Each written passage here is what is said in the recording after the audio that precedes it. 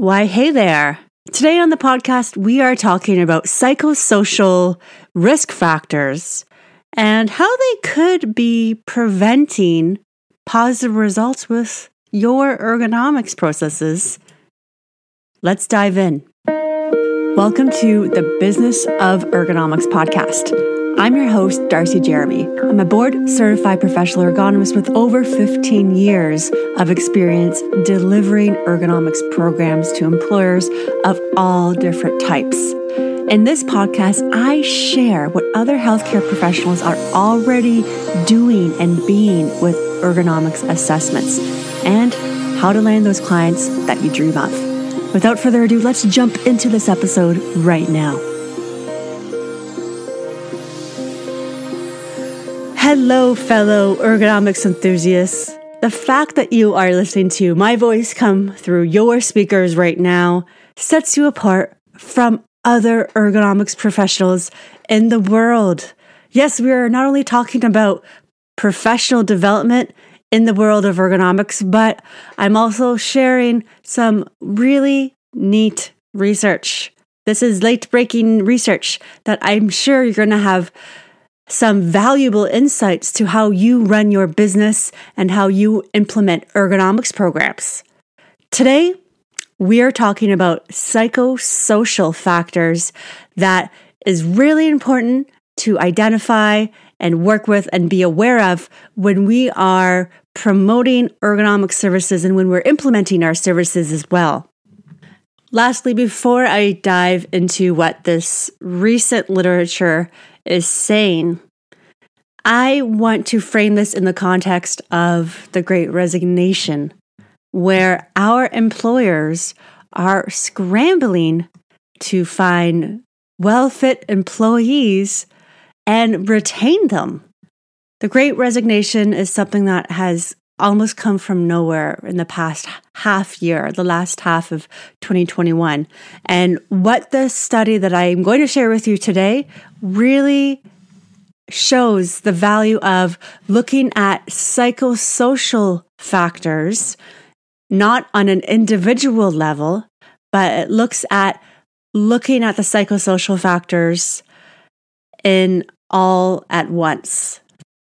Before we dive into the context of this article, I want to break down some of the ergonomic risk factors that can contribute to the development of a musculoskeletal disorder. Of course, we have those ergonomic risk factors, the force, repetition, posture, the individual risk factors, poor work practices, poor fitness, and poor health habits are included in that. But then we have this third area, the psychosocial risk factors. That includes work pace, task demands, monotony, autonomy, social support, work rest cycles, job uncertainty. There's so much that goes into that.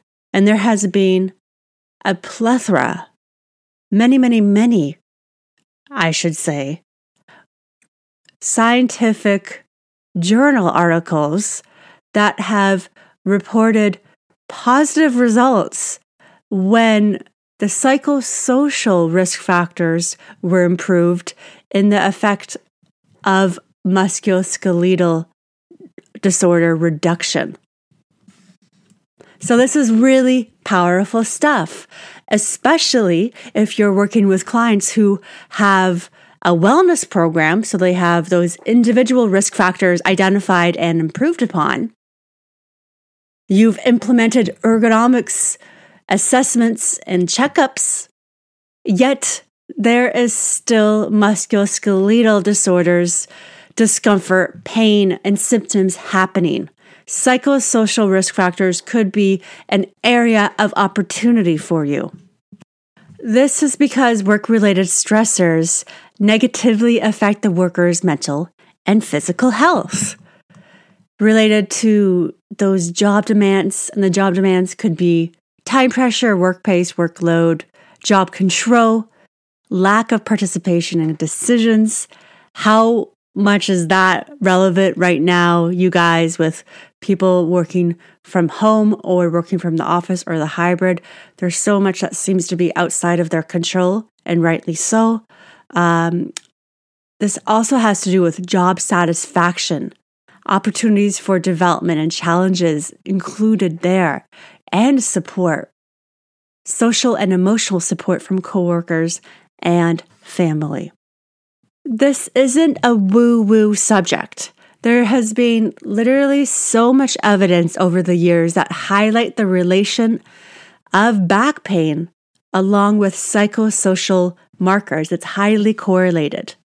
So this particular study that we're talking about today, the comprehensive approach to psychosocial work environment, which will be listed in the show notes for you to check out, it had certain outcomes that they were looking for, including self-reported burnout, stress, and cognitive strain as indicators of poor psychosocial work factors. One really intriguing finding from this article was that individuals who report experiencing both job strain and effort-reward imbalance at work exhibit higher levels of mental health problems than individuals who are exposed to one of these factors alone. These researchers also come up with an interesting ongoing discussion, which perhaps will lead to other ergonomics research down the road. And it talks about the idea of stress buffers in the workplace. Psychosocial resources have been shown to buffer the impact of job stressors, with the strongest interactions observed among individuals who experience the greatest levels of stress.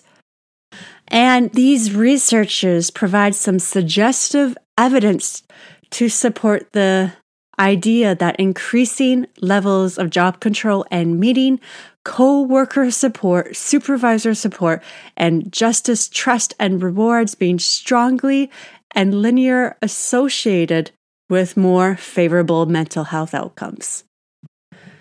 Lastly, ergonomics enthusiasts, I have a real treat for you. It's all about where to focus our attention, because we all know that we don't have an endless amount of budget and resources to address psychosocial concerns.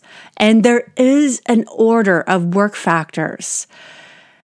And these are really important to identify so that we're not wasting our time on less effective psychosocial work factors.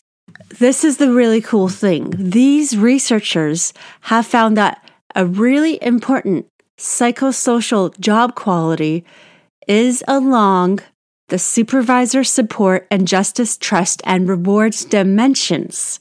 So that's going to be the biggest value. I'll say it again. The biggest bang for your buck will be focusing on the supervisor support and justice, trust, and rewards dimensions. You might be asking yourself the question, how exactly does supervisor support and justice, trust, and rewards dimensions, how does that look in the real world? I'm so glad you asked, because I have the answer for you. And what these researchers are saying is that structural interventions aimed at addressing upstream factors such as leadership quality and broader organizational processes stand the greatest chance of improving psychosocial job quality and promoting workplace mental health, precisely because of the effects that they have on the wide range of downstream job conditions. If those structural interventions don't fall within your scope of genius as a healthcare professional, it might be something that you could look into partnering with those that have expertise into that. Why? Because it's a win-win situation if this is something that you have a fire in your belly that you want to pursue. If you're thinking to yourself that there is an opportunity for you to serve your community and build relationships in your network, please let me know. You can head to my blog, write a comment in the blog, or send me an email, because I think this is the leading edge of ergonomics. And if we can address the ergonomics risk factors, the individual risk factors, and the psychosocial risk factors in interdisciplinary teams, isn't that the goal of all of this in prevention of these life-changing chronic musculoskeletal disorders in the first place? And there you have it, my friends. That's episode 92 on the Business of Ergonomics podcast. We talked about psychosocial opportunities, how to leverage this into the services that you offer, and opportunities for you to partner with like-minded individuals who are looking to impact your community to the best of their abilities. I'll catch you next week, my friends. Thanks for listening as always, and have a great week. So if you like what you heard in this podcast episode and you want to learn more, you want to learn how other healthcare professionals are already adding office ergonomic expertise to their services and practice, I have a training for you. All you have to do is head to ergonomicshelp.com/learn-ergo. That's ergonomicshelp.com/learn-ergo, and you can get started today.